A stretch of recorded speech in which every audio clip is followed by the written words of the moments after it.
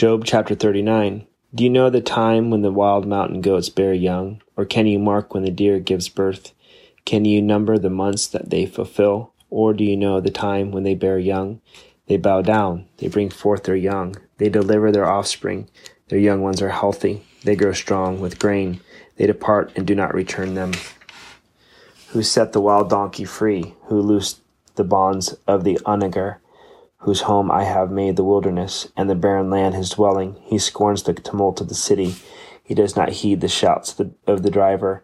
The range of the mountains is his pasture, and he searches after every green thing. Will the wild ox be willing to serve you? Will he bed by your manger? Can you bind the wild ox in the furrow with ropes? Or will he plow the valleys behind you? Will you trust him because his strength is great? Or will you leave your labor to him? Will you trust him to bring home your grain and gather it to your threshing floor? The wings of the ostrich wave proudly, but are her wings and pinions like the kindly stork's? For she leaves her eggs on the ground and warms them in the dust. She forgets that a foot may crush them, or that a wild beast may break them. She treats her young harshly, as though they were not hers. Her labor is in vain, without concern, because God deprived her of wisdom, and did not endow her with understanding. When she lifts herself on high, she scorns the horse and its rider. Have you given the horse strength? Have you clothed his neck with thunder? Can you frighten him like a locust? His majestic snorting strikes terror. He paws in the valley and rejoices in his strength. He gallops into the clash of arms. He mocks at fear and is not frightened, nor does he turn back from the sword. The quiver rattles against him. The glittering spear and javelin. He devours the distance with fierceness and rage. Nor does he come to a halt because the trumpet has sounded.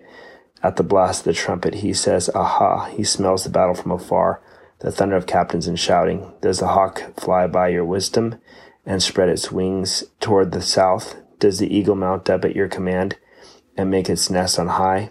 On the rock it dwells and resides, on the crag of the rock and the stronghold. From there it spies out the prey. Its eyes observe from afar. Its young ones suck up blood, and where the slain are, there it is.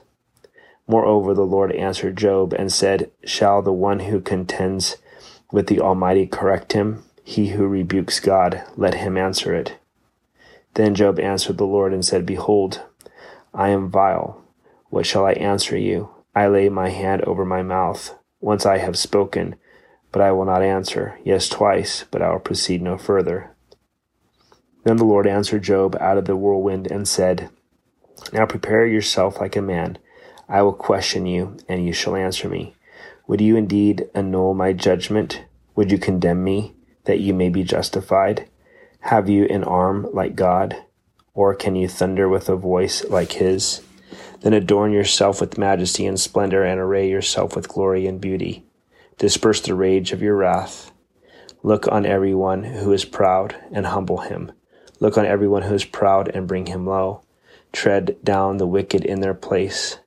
Hide them in the dust together. Bind their faces in hidden darkness. Then I will also confess to you that your own right hand can save you. Look now at the behemoth, which I made along with you. He eats grass like an ox. See now his strength is in his hips, and his power is in his stomach muscles.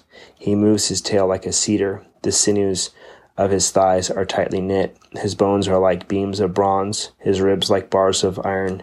He is the first of the ways of God. Only he who made him can bring near his sword. Surely the mountains yield food for him, and all the beasts of the field play there. He lies under the lotus trees, in a covert of reeds and marsh.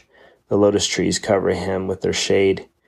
The willows by the brook surround him. Indeed, the river may rage, yet he is not disturbed. He is confident though the Jordan gushes into his mouth, though he takes it in his eyes, or one pierces his nose with a snare.